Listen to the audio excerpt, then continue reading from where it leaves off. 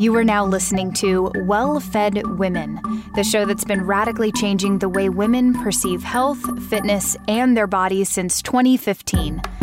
I'm your host, Noelle Tarr. Submit your questions to wellfedwomen@gmail.com, and you can keep up with the show on Instagram at wellfedwomen. Welcome to the Well-Fed Women podcast. I'm your host, Noelle Tarr of coconutsandkettlebells.com. I'm a nutritional therapy practitioner and a certified personal trainer.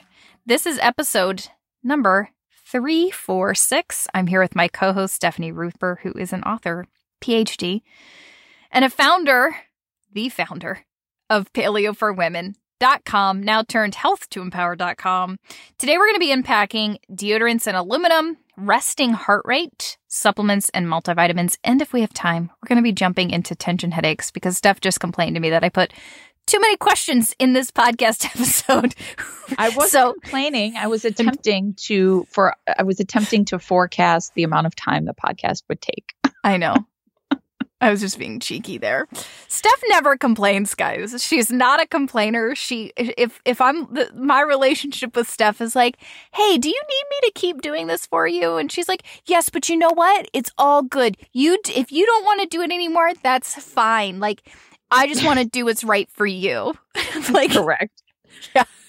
I'm like, Steph, give me your address so I can send you a birthday card. You know what? I can give that to you, but don't feel obligated to send. I'm okay. I'm good. I just want you to take care of you. Like, okay, Steph. Anyway, she's great. Before we get into the fun, I have been talking a lot about magnesium lately. In fact, one of the most popular articles on my site is about the different types of magnesium because I have a list of all these different types of magnesium and what they're good for on Pinterest, which has been pinned hundreds of thousands of times, which is insane. Magnesium and I are tight. I might as well just call it like it is. I'm a magnesium advocate, and that is because most people are deficient in magnesium. And it is so important for our physiology. It plays an important role in detoxification, digestion, energy production, stress management, and even our heart rhythm. When you're deficient in magnesium, you can experience a variety of symptoms like insomnia is really popular, anxiety, migraines and headaches, leg cramps, and did I say anxiety? Diabetes, heart problems. Magnesium deficiency also plays a role in hormone imbalances, and it's actually in the literature shown to be a common cause of PMS symptoms. So if you're struggling with the sleep issues, what happens is magnesium plays a big role in increasing GABA, and that encourages relaxation on a cellular level, and it's critical for our sleep. And because stress depletes magnesium, as does pregnancy, this also means magnesium is needed to support your body's stress response. So if you're going through a really stressful time, your body is burning through magnesium, and everybody's stressed. But please do not run to the store and buy the first magnesium supplement that you find. Most magnesium supplements are crap, and they use really cheap synthetic forms. And since they're not full spectrum, they may not fix your magnesium deficiency. So there are actually 7 unique forms of magnesium, and you must get all of them if you want to experience its calming and sleep-enhancing effects. That's why I personally take Magnesium Breakthrough by Bioptimizers, and I highly recommend it. I take 2 capsules before I go to bed. It's really helped me sleep better. I wake up more rested. And I do know that a lot of people who take Magnesium Breakthrough have found the same thing. For our exclusive offer, it's Mag Breakthrough, so MAG, breakthrough.com/wellfed. Our code for an additional 10% off those bundles that you'll see there, those discounted bundles, is WellFed10. An additional 10% off. I go to this website when I have to reorder. I just buy the 6 or the 12 bottles, whatever the biggest, thing is, so I can get the biggest discount. And then for a limited time, Bioptimizers is also giving away bottles of P3OM, which is their probiotic, and Masszymes, which is their full spectrum digestive enzyme. I think there's a protease enzyme in there, some really popular or good for you digestive enzymes, especially if you're dealing with digestive issues like bloating or gas. They're giving away free bottles with select purchases while supplies last. So go to magbreakthrough.com/wellfed. use our code WellFed10 to get the 10% discount. And then you also may have the chance to get like $50 worth of supplements for free on top of that, which is pretty cool. Hello, Stefani. Hello. I just got an email from Crate and Barrel. And it says at the top, all the fall things. I could not read it like that. All the fall things. All things. Did you have you dabbled? Have you dabbled in any sort of fall decor? No. Any seasonal decor? No. So I was walking through Target last week and at Target. And yes, we know. And there was a lot of fall decor stuff. I think I'm not gonna because I can't have seasonal stuff that you like take out and put away for the seasons. Like, right. I struggle. My flat is basically empty. It's basically empty. I had some friends over for the first time to come hang out on my balcony, and we walked through. And they were like, "Oh yeah, this is nice. It's also basically empty. Like it's basically empty." And I'm still freaking out about how much stuff I have. So I do predict that maybe in like 4 or 5 years you're going to be like, "I got a fall wreath and garland." Maybe a wreath. But you know what? In my complex, people don't put stuff on their doors like in the hallway. It's just I don't know. It's not a thing we do, I guess. Yeah, but I don't know. And I have a color palette, and that's extremely particular. I am so fussy about how colors look. It brings me so much joy when I look at colors that match, and I feel stressed. I mean, whatever. I would be fine in a room that, you know what I mean? I'd be totally fine. I've slept with rocks as pillows. Like I would be fine. Obviously. You sound like my husband. That's what he says. I've slept on the ground before, whatever. Yeah. And it's true, and I enjoyed it. Like it's fine. But I do love a good color palette, and I'm being very particular about setting it up. So I can't introduce, seasons would be too complex. Is that something you do? Yeah. Do you have a fall decor? Is that something you do? Of course it's something I do. Noelle isn't busy enough, everybody. By the way, Noelle had this hysterical series. You have to follow Noelle on Instagram. I say this all the time. You have to, because she's authentic and she shares her family, which is a joy and a privilege to witness. And there's this one time a few days ago, so now a few weeks ago, if you're, listening to the podcast when it comes out, not me in my kitchen today. And Noelle, you were talking about, you had like half of your nails painted and not the other half. And then the next day you were like, "I'm such a mess." You were like, "Hi, I'm a mess." But your hi wasn't H-I, it was like H-I-G-H. And I was like, "What's going on here?" Did you even notice that? It was so funny. It was hysterical. Oh man. Yeah, I'm overwhelmed, y'all. Yeah, it's been rough. Preschool's a thing now, right? Preschool. I just am trying. I have a lot, and I'm trying to fit everything into every minute. Like every minute is like, I have to get this done. Like pulling out the fall decor from the basement. Yes. So I try to be very intentional with like 5 days a week. I get as much work as I can done. Saturday and Sunday, I do not get on the computer and work.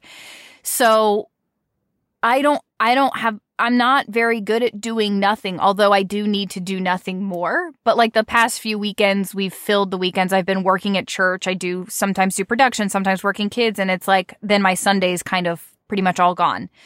So it's just been a lot, but I will say I have ordered, I took a few, and I ordered a few things off of Target. I got a really beautiful neutral fall runner for my table, and I got eucalyptus is really gorgeous. It's very neutral. So I have like a little wreath and a little garland and some like white speckled pumpkins. I don't decorate with like orange or anything like that. I haven't this year. No. What? So I start decorating a couple months ago, or like thinking about it. And Noelle's like, "So I'm not really sure what kind of palette you're into, but just so you know, like I'm really into neutrals, and I use a lot of black and white, and then we'll like only sparsely use some color." I'm like, "Okay, thank you." Like, is that what I have? A pink rug, a blue sofa. I'm looking at them right now. It's watermelon pink, I would say. That's awesome. Look, if I didn't have kids, I would do the same. And I didn't have a husband, like I would do the same. But I do feel like sometimes I have to, I don't know. Anyway, I've just been more neutral so that I can bring in those things. So like in the past year or two, I did invest intentionally in some more like Christmas decor, like really decorating things like my TV stand and just like every little aspect of our home. I try to, have little touches, Christmas touches. So, and this year I was like, I'm going to intentionally decorate the table and make it more fall-y. But nothing overwhelming. Anyway, what happened was I painted one side of my hand, painted my nails, and I just got to the point where I was like, I literally have 5 minutes and I have to put Maverick down for a nap, and then I have to put Stella back into her room for quiet time. That's like a whole hour, and then I need to clean up the house, and then I need to like sit down and work. And I was like, I don't have time to paint the nails on the other side of my hand and like let it dry and all the things. Like, no. And it was my right hand, just the hand I got to, write with and type. So I was like, no. So I just didn't do it. And then I was like on Instagram talking, and I didn't really realize how crazy it looked to have hot pink nails on one side and not on the other. And so in the moment I was like, I painted one hand, by the way. I'm sorry. This looks ridiculous. And then yesterday I forgot to put conditioner in my hair. What is that about? I literally got out of the shower. I was like, why is my hair? Okay, whatever. But I had like 10 minutes to literally dry myself off, get the kids downstairs, get them to eat, get out the door, take my kid to preschool. And I was like, I don't even have time to think about this. And then I was like, yeah, I didn't put conditioner in my hair. I kept trying to think back. Do you ever forget shampoo and do just conditioner? Then I'm like, oh crap. No, although I don't never condition anymore, so it's not a problem for me. But no, but I used to back in the day. Well, it's like post-workout. So I've changed my workout so that it's before the kids wake up. So I have to be going at 7:15. I try to end between 7:45, 8. My kids are usually up 7:45 to 8, sometimes earlier. Now it's been earlier because they've been sick like twice in the last 3 weeks. Thank you, school germs. And it's just nobody's sleeping. I'm just so done. But anyway, I just have a lot. This is a very busy season, and every moment I have to be so intentional, and it's exhausting. So I am trying to figure out like, how can I move past this? I'm trying to do this website launch, and once that's done, hopefully I'll have more free space. But I look at all these other people. This is an honesty moment. I look at all these other people who are doing so much and have kids and are like one on the way, and they're like producing books and like posting 6 times a day. And I'm like, what in the world? I just don't understand how people do it. And I just can't I have the hardest time keeping up and not comparing myself to everybody else. So I literally daily, I have to like do my devotions and check in with myself and be like, Noelle, stop. Like, this is not what life is about. You don't need to like be so productive that you get everything done on your to-do list every single day. So anyway. Okay. I just can't hide it when I'm doing my stories. I was like, yeah, I usually try to hide that kind of stuff. And I was just like, I can't. No, I love it. And I mean, for all that I am is studying, the people and psychology and, the literature on business, which I actually do sometimes now.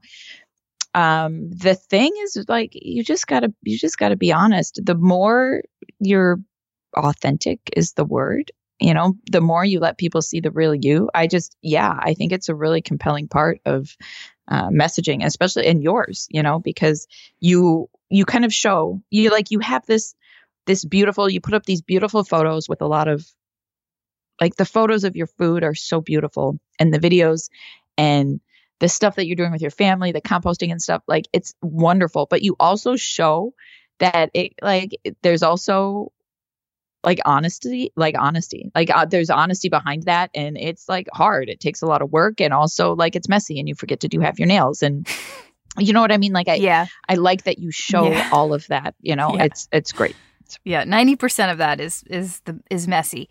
I draw the line. I try not, my kids guys, Maverick is so cute. Like every day I'm like, I want to remember you like this, because he is just so sweet and so loving, and he is totally a mama's boy, and I just eat it up.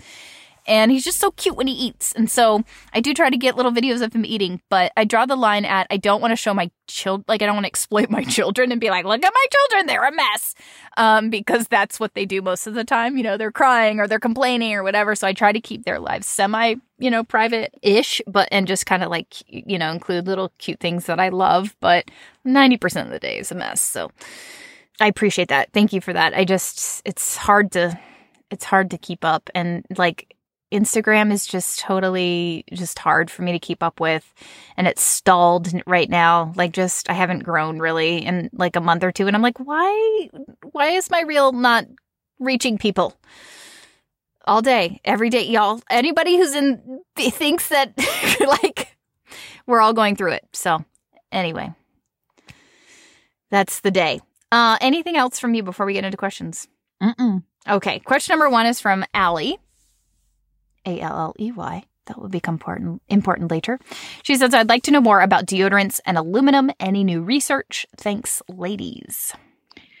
Yeah, so I'll talk about it briefly, but I'm pretty sure, Noelle, I don't know. Haven't you done tons of research about deodorants? So maybe I should. Yeah, I spent way too.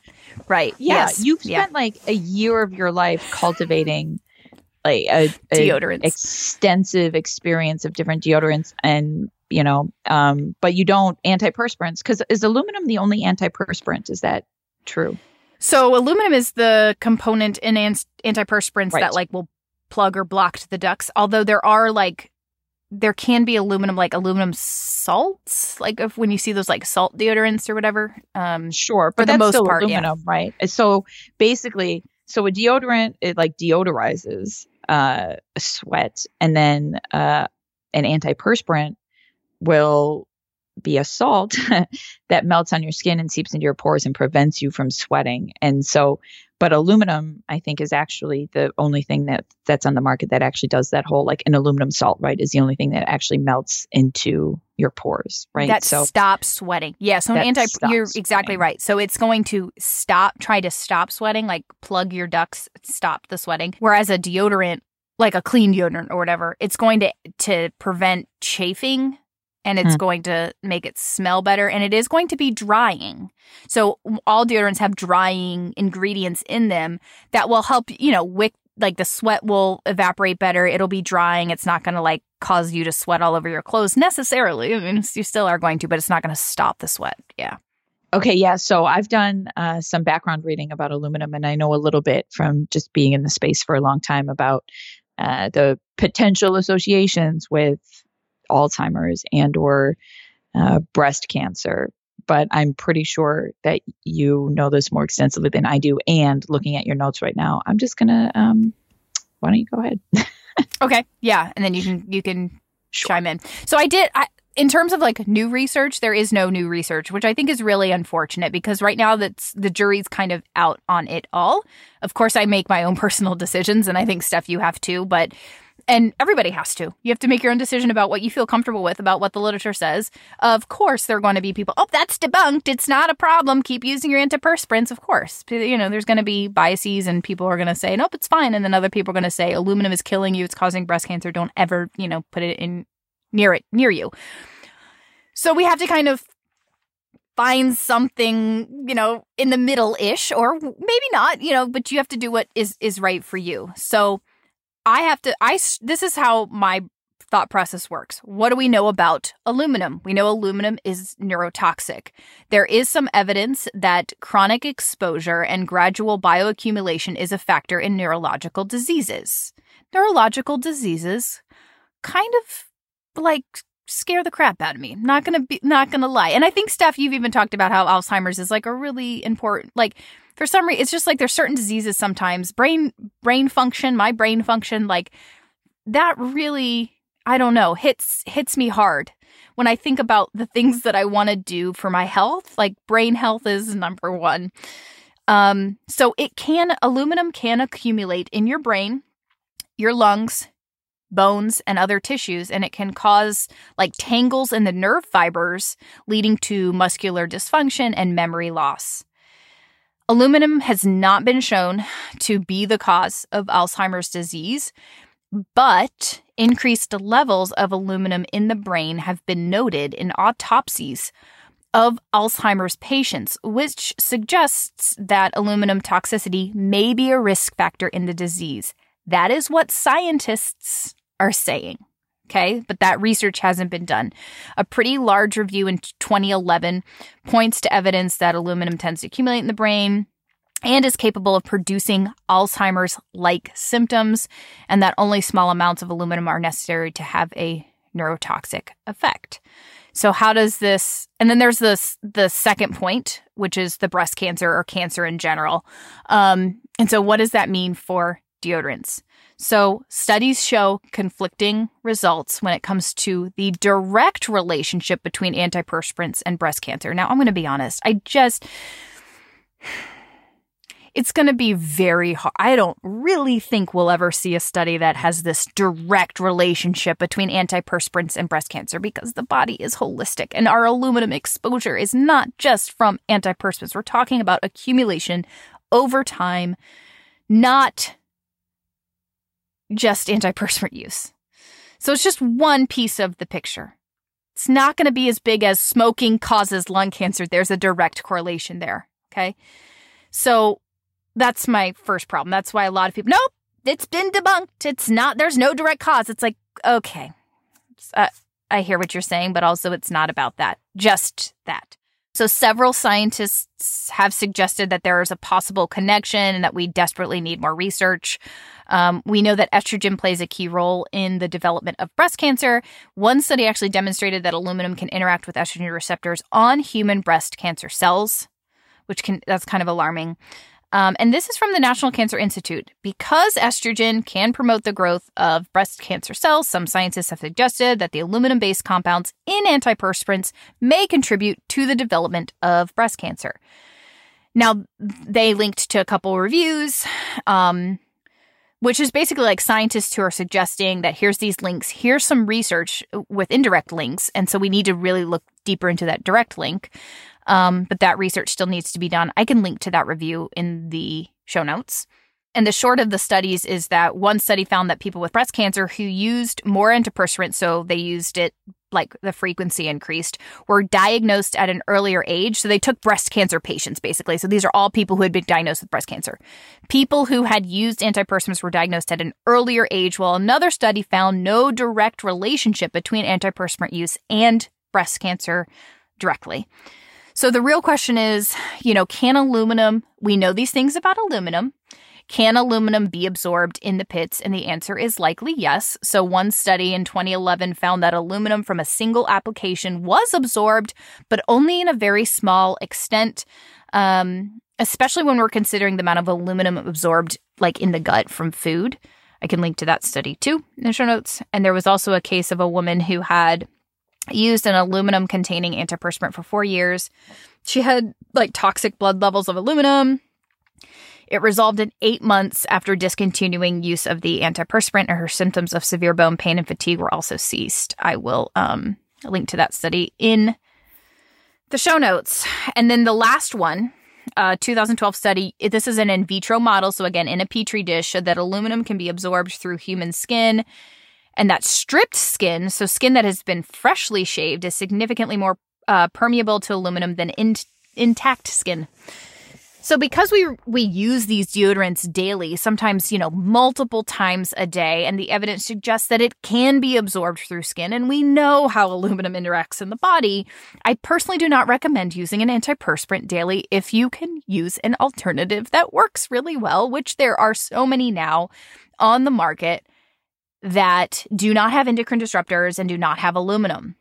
Natural deodorants also let you sweat, as I was talking about with Steph before. Antiperspirants stop you from sweating. Sweating is a really important part of detoxification processes.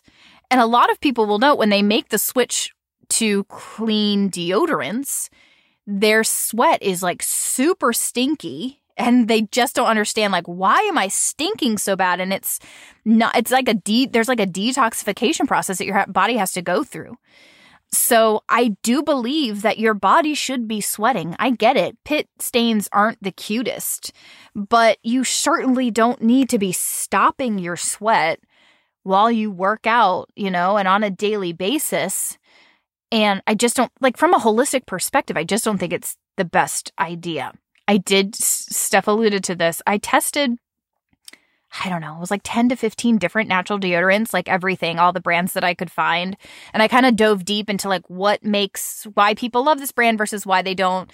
A lot of people struggle because they have sensitive skin, so they're really reactive to like high levels of baking soda or whatever, cornstarch in a deodorant. So I tested them. I narrowed it down to like 8 top ones and what made them better than the other ones. Like, did it actually keep you dry? Did it actually, like, did I actually smell good after a workout? Or did I really start to smell the sweat and the ammonia and the stench? So I did a huge review. I can link to that in the show notes. And I tried a couple other ones that were a little alarming, not good, and just left me wet feeling, which is not good. Or like I bought a few that like were popular brands, not really thinking about it. And then I just found like PEGs was like propylene glycol was like the first ingredient. And I was like, no. So anyway, and then also some people are like, well, it stains clothes. If coconut oil is the first ingredient, it's likely going to stain your clothes. So I just, talk through some of that stuff in my blog post. Because of this, I would also recommend swapping out your aluminum pans and any sort of like aluminum bakeware that you have in your kitchen. So I did read some studies that showed that it does not everything that you consume through food, like aluminum being leached into food and, whatever, just like contaminants that you eat. Not everything is absorbed through the digestive tract, but a percentage is. And so that's kind of our main source as well. So I really recommend switching out to, and leafy greens and acidic foods, such as like tomatoes and citrus products are going to absorb the most aluminum during cooking. So stainless steel, ceramic pans, if you can. I love Green Pan. I have a full set of their ceramic cookware, nonstick cookware. But I also have a full set of stainless steel pans, and I use that a lot. We have a cast iron skillet. My bakeware, I've really, this year, again, slow. You have to go slow. I mean, this has been a 5 to 10 year process of me switching everything out. I finally invested in some like ceramic 8x8 square pans so that when I bake brownies, that's now how I bake them. What else? Porcelain. You can do porcelain bakeware, glass bakeware. Glass sometimes is a little finicky with baking. So that's why I like ceramic. Like the baking times can change from what you're following for a recipe. If you have to use aluminum pans, get parchment paper, like unbleached parchment paper. What's the brand? If You Care, I think is the brand on Amazon. If You Care. Yeah, they have it at Whole Foods, a couple other places. I line everything with parchment paper. So, like, if I'm going to bake anything, sauteed, whatever, roasted vegetables, I always line my pans. I do have stainless steel baking pans, but I still line them with parchment paper. So any other tips from you on the topic? No, I am honored and excited to learn from you about it. Thank you, Stephanie. Oh, it's true, actually. So thanks. So I'm just going to come out and say it. You all know I don't have any products on here that I don't use personally. Most of the time I find something I love and then I go and ask them to sponsor. Element was one of the first sponsors that I had actually not heard about. Saw the product and was like, this is exactly what I've been looking for. Started using it, and I think it has become my most favorite product ever that I get to talk about on the show, which is such a blessing. And I'm so thankful that they support this podcast. I use it every day. It has made such a huge difference just comparing last year and what I was doing in terms of my workouts in the heat. And this year, even this week, I just did a 45-minute workout, had Element after, just one packet, had a glass of Element afterwards, and I didn't feel anything. Like, I didn't feel the fatigue, I didn't feel the dizziness, nothing. And it just made such a huge difference in my ability to recover and my energy levels. So if you are active or you're following a whole foods diet, I think that you can see such positive result from electrolyte replacement like Element, and that's spelled LMNT. Electrolytes are so important because water absorption in your body is dependent upon the absorption of key electrolytes like sodium and magnesium and potassium. Yes, it is intentionally high in sodium because we lose it so quickly when we sweat. And because when you have like a whole foods diet, like so many of you are following, it's naturally low in sodium. And so if you are low in sodium, it shows up as dizziness and muscle cramps and headaches and fatigue and even sleep disturbances.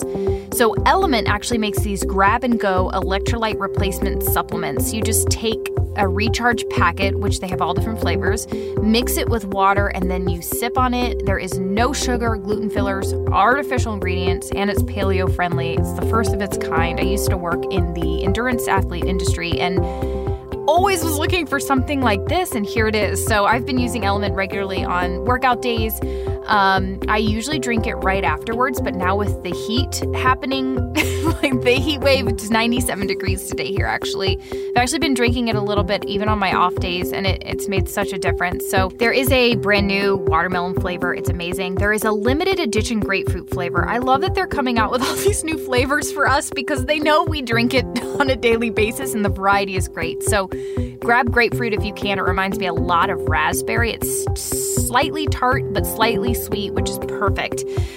If you want to try a variety of flavors, just grab a free sample box by going to drinklmnt.com/well-fed. That's drinklmnt.com/well-fed. You'll just pay for shipping, and you can try a variety of the flavors and figure out which one's your favorite, and just see how it works for you. Try it on workout days. Try it on days that you're out in the heat.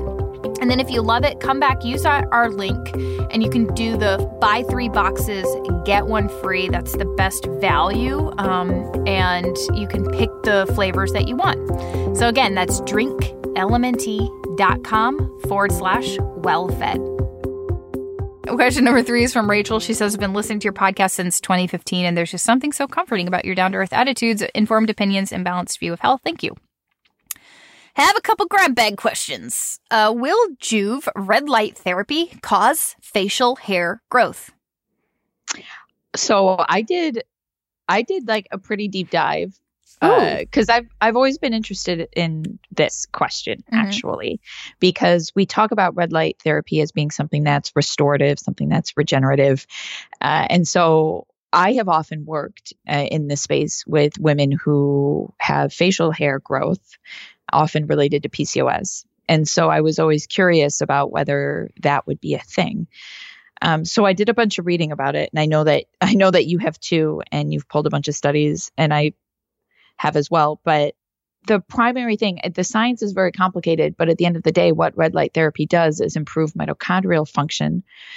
And in doing so, it improves energy production and the ability cells have to like regenerate themselves and to keep going, essentially. And this does apply to hair follicles. Like it does promote hair growth in some. Noelle mentioned briefly in our last podcast, I think, that in studies, it's pretty well documented that this kind of therapy using this kind of wavelength actually helps people grow hair where they've experienced hair loss.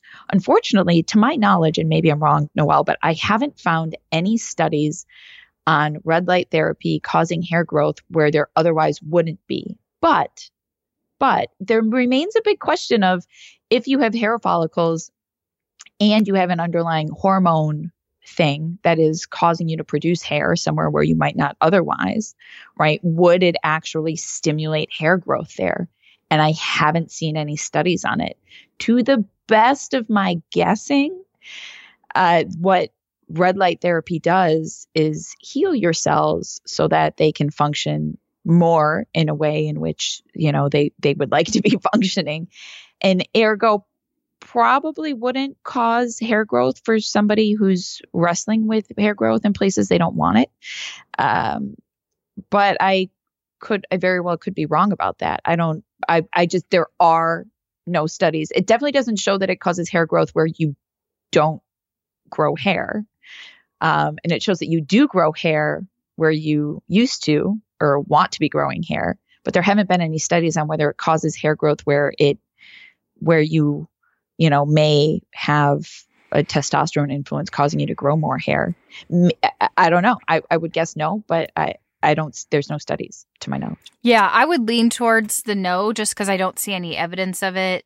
I was actually really fascinated by the amount of literature about like improving hair growth. I don't know. I was like, wow. It was amazing. I was like, I use these for people. Seriously.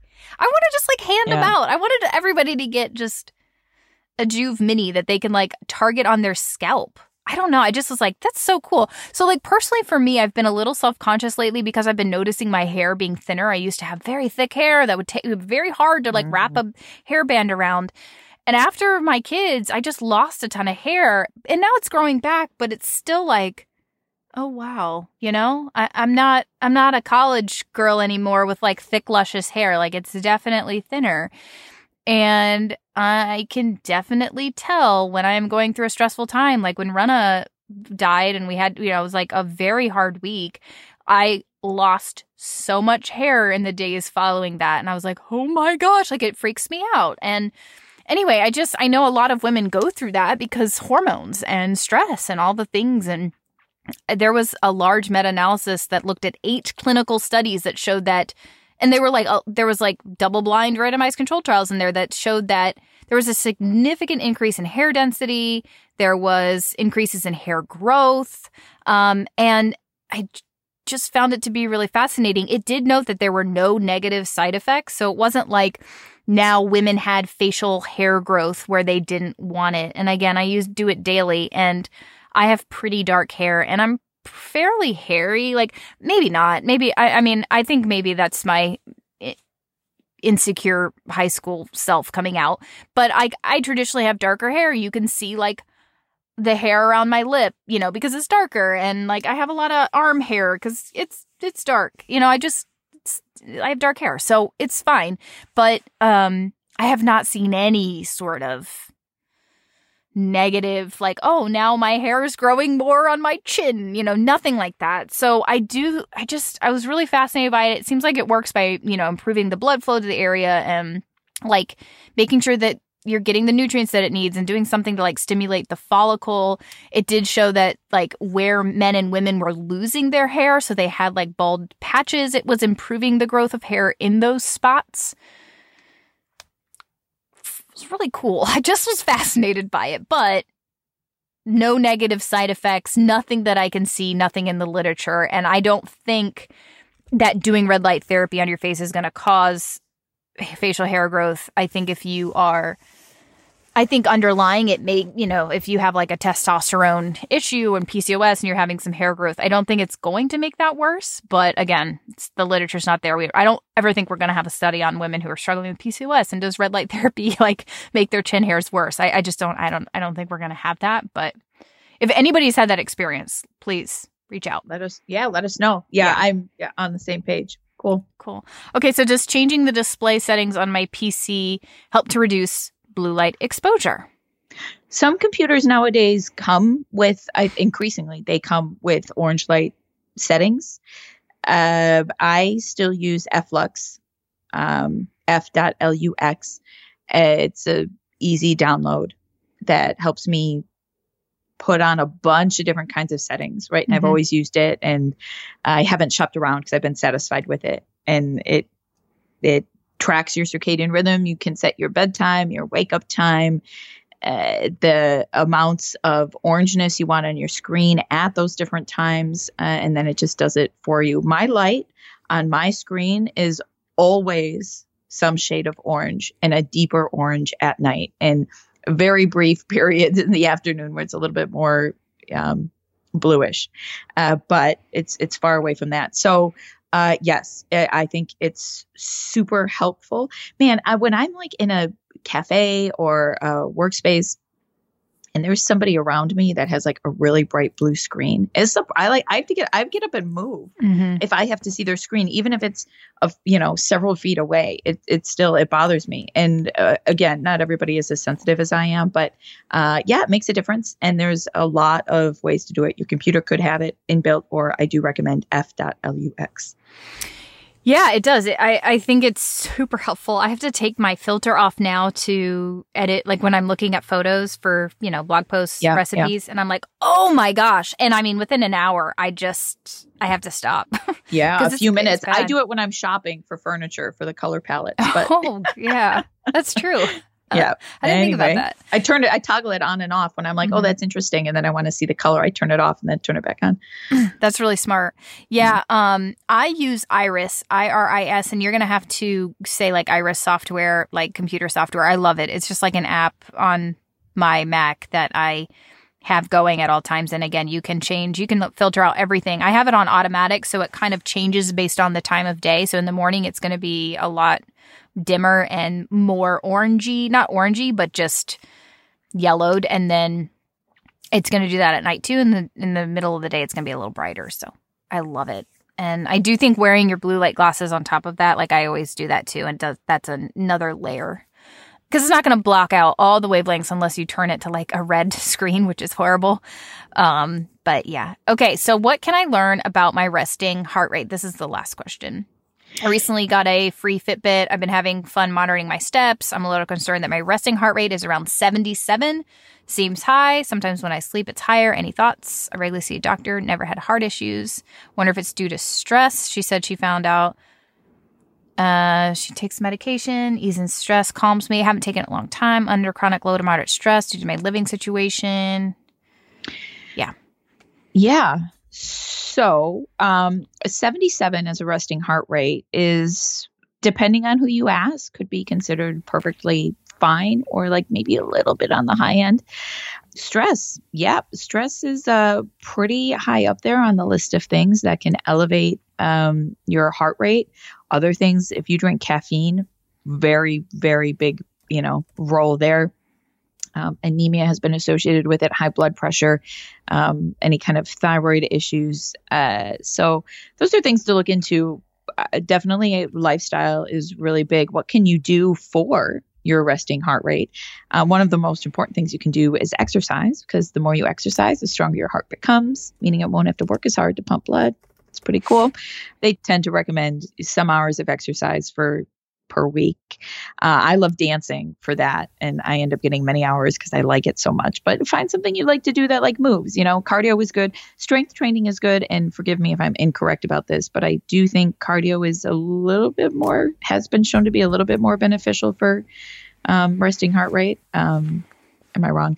Yeah, you're right. Okay. And then you can, of course, reduce caffeine, manage your stress. Yoga is associated. I read a study where it looked at the associations of different kinds of exercise with resting heart rate. And this was where I saw that cardio training, endurance training was significantly associated with lowering resting heart rate, as was yoga.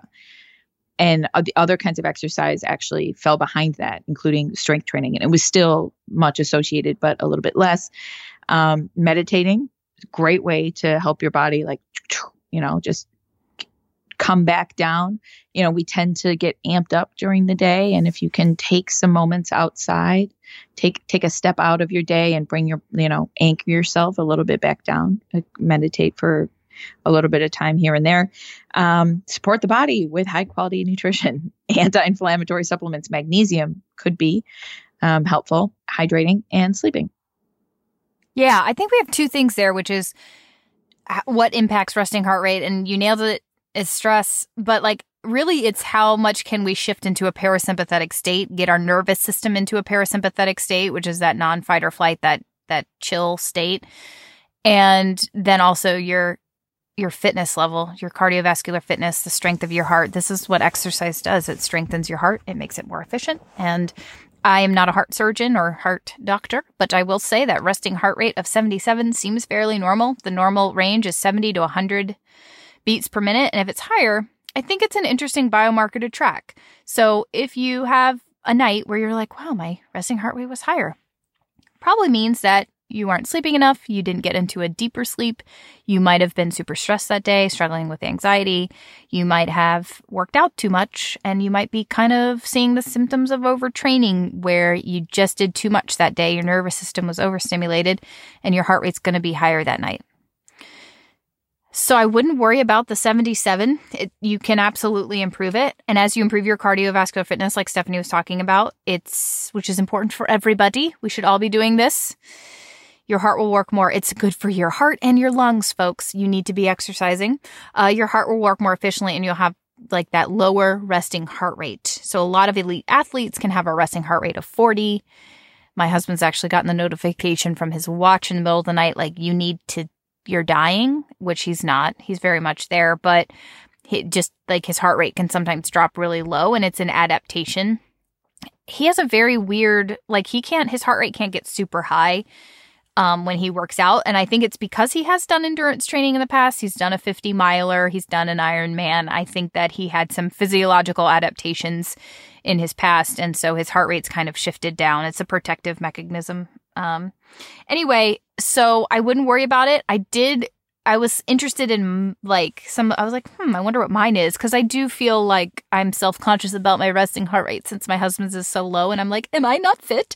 But it really doesn't mean that. It's just like mine is 70. Okay. So my VO2 max is above average according to my Apple Watch, which it's saying it's 33 VO2. And that's with about a year or so, with really the last 6 months starting to do maybe 1 to 2 higher intensity workouts a week. I don't do any 6 intervals of this, but I have been doing higher loads with strength training and also doing more intentional intervals with biking and stuff like that. My max heart rate in those scenarios is about 183 to 184. That's peaking, top, going super hard, end of a workout, interval 9. Resting heart rate for me is 72. And my walking heart rate is 110. So I don't think that's anything to worry about. And I think just as your fitness improves, that's one of the things that lowers, but I don't think you need to worry about it at all whatsoever. Question number 3 is from Jamie.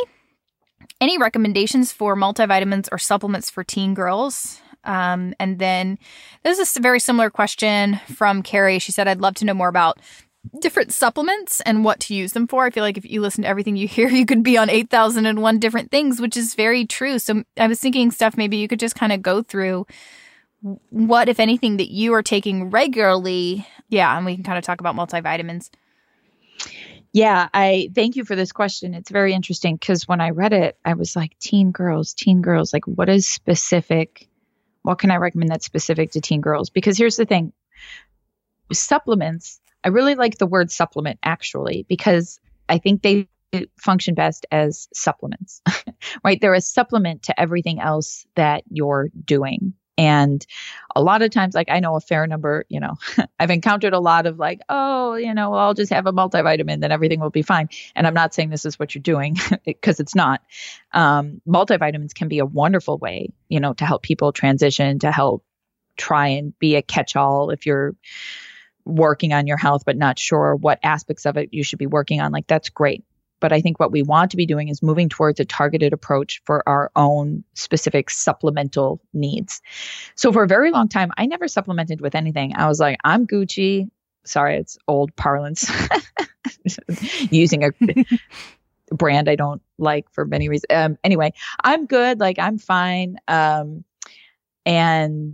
nowadays I actually supplement a lot. I'm tempted to open my fridge, which is near me, and count how many bottles of things I have in there. It's pretty significant actually, because the first and foremost thing I recommend supplementing for is something that is specific to you. And so when you're thinking about this potential teen girl that I would ask, well, did they experience any specific symptoms? Are there any specific activities they get up to that might deplete nutrients in a certain way? Are they very physically active? Are they not? Are they eating inflammatory foods? Do you want to try and do some anti-inflammatory stuff to counteract that? Are they maybe struggling with trying to figure out what foods work for them? Maybe gluten's a problem. Do you want to try to, counteract that a little bit with nutrients and anti-inflammatory stuff, oxidative stress stuff?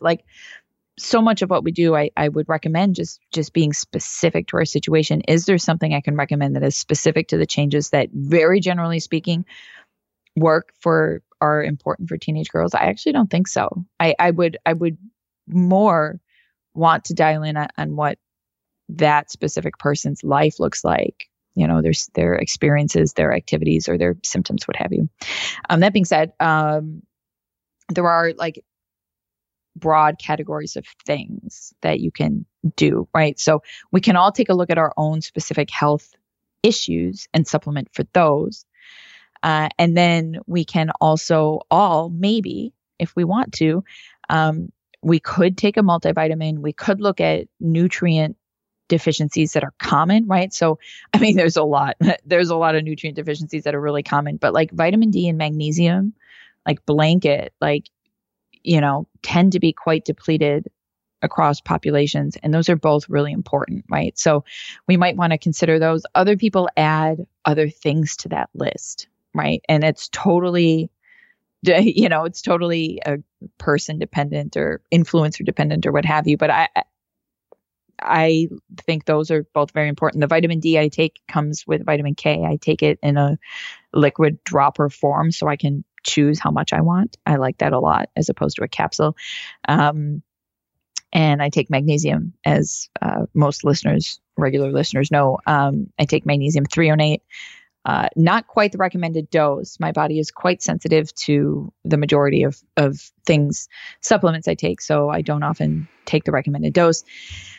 So I take those things. I take glycine in the evenings because because of amino acid balance. We tend to glycine and methionine tend to need to be balanced in the body, and eating a diet primarily composed of muscle meats tends to be higher in methionine than glycine. Glycine does help the brain downshift, however, and move from an excitatory to an inhibitory state. So I take glycine at night. It's very helpful for me. I also take a very little bit of melatonin, not even close to the standard dosages. I bite off a little corner. So those are some things that I do anyway. A little bit of a tangent, but what we want to be, we could look at broad spectrum deficiencies. Vitamin D and magnesium are on that list. Glycine could maybe be argued to be on that list, but is specifically important for me because I have a hard time getting my brain to shift into, down-regulated, quieter processes.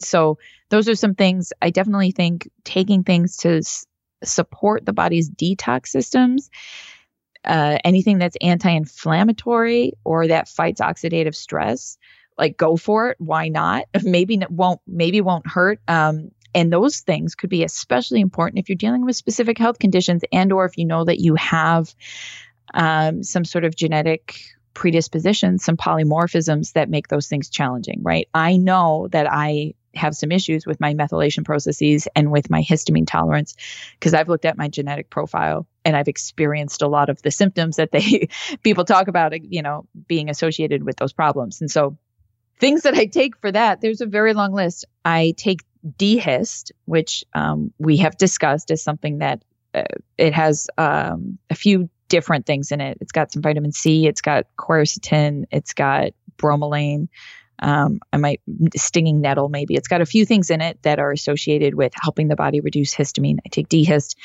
I have quercetin and bromelain independently if I want to take those by themselves. I have a low histamine probiotic, although I don't tolerate probiotics super well, so I take it only very rarely now. And I also have the Dow enzyme, which helps me process. The Dow enzyme processes histamine in the gut. And so I take that if I'm going to be consuming anything that is histamine promoting in the body. I take all of those things. I also take turmeric daily. I have, I'm going to get this wrong, resveratrol, the antioxidant that's in red wine. I always say that wrong. I have a desiccated liver supplement. I alternate. I only take those on occasion. I take vitamin C every day, a liposomal vitamin C every single day. And I mentioned the D and the magnesium. And this is just me sort of covering my bases in immune support and in inflammation support, in antioxidant support. And I eat super, super well. People so often don't believe me when I say this. My fridge is full of vegetables. I buy kale and I walk down the street and it doesn't fit in my bag. And I'm just eating kale with breaking bits off with my hands and eating it while I'm walking down the street. Gosh. People, and I really enjoy that. I think it's funny. So I like do it. But you know what I mean? Like lots of those kinds of things are important, you know, a high quality olive oil, lots of leafy greens, the best eggs I can find and afford, you know, that sort of thing. Like it's really important to me. And I think it really does make a difference. Like I feel better. So anyway, that's like huge, but that's, I think that's the stuff. I take sea buckthorn actually, which is high in omega-7. And I don't know, I take it. And I think that's it. You take a lot of things. I take a lot of things. I might be missing something, but yeah. Sorry. Yeah. I'm on the other end of the spectrum where if I'm thinking about, my kids do not take multivitamins. I supplement them with specific nutrients that I think they may or may not be deficient in. I occasionally do vitamin D drops especially through the winter, I may do it like 3 times a week with the K2 in it. I do magnesium. I do for my children because I have some strong-willed, crazy, don't really sleep very well, like very high-energy children. And so we do magnesium at night, just a little bit. What else do I do for them? Vitamin C for sure. And y'all know my immune supplement protocol for them now. But in general, I try to really get nutrients from food. I have always prioritized egg yolks for them so that they're getting fat-soluble vitamins.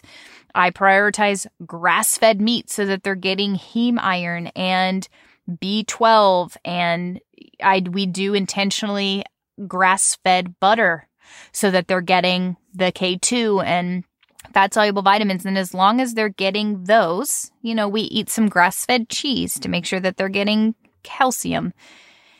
Because they're really not eating vegetables, and that's okay. Vegetables are not really interesting, and they also take a lot of chewing for kids. So they'll occasionally eat, you know, roasted broccoli or just pull some stuff out of our salad.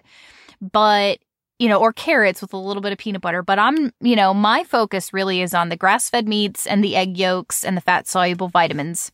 So that's what we focus on, and then I just add in a little bit here or there.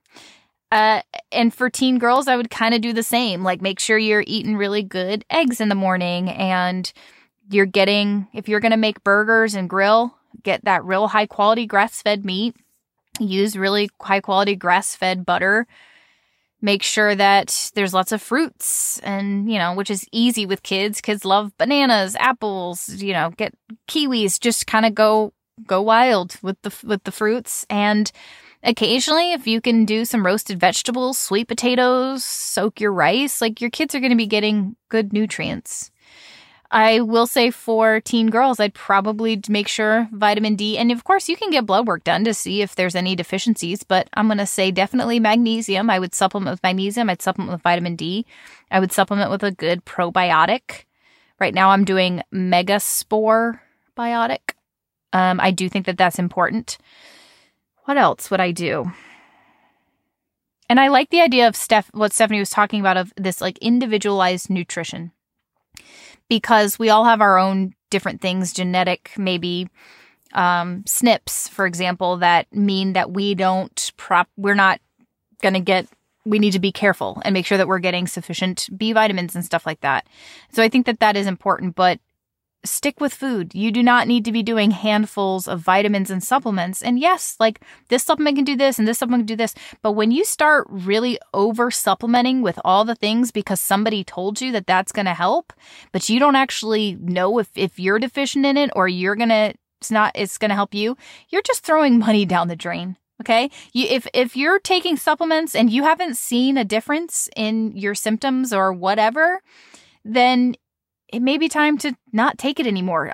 There are very few supplements that I think people should be taking every day for the rest of their lives. And, you know, I already said them, but for me in particular, sometimes, now every night I take L-theanine, I think.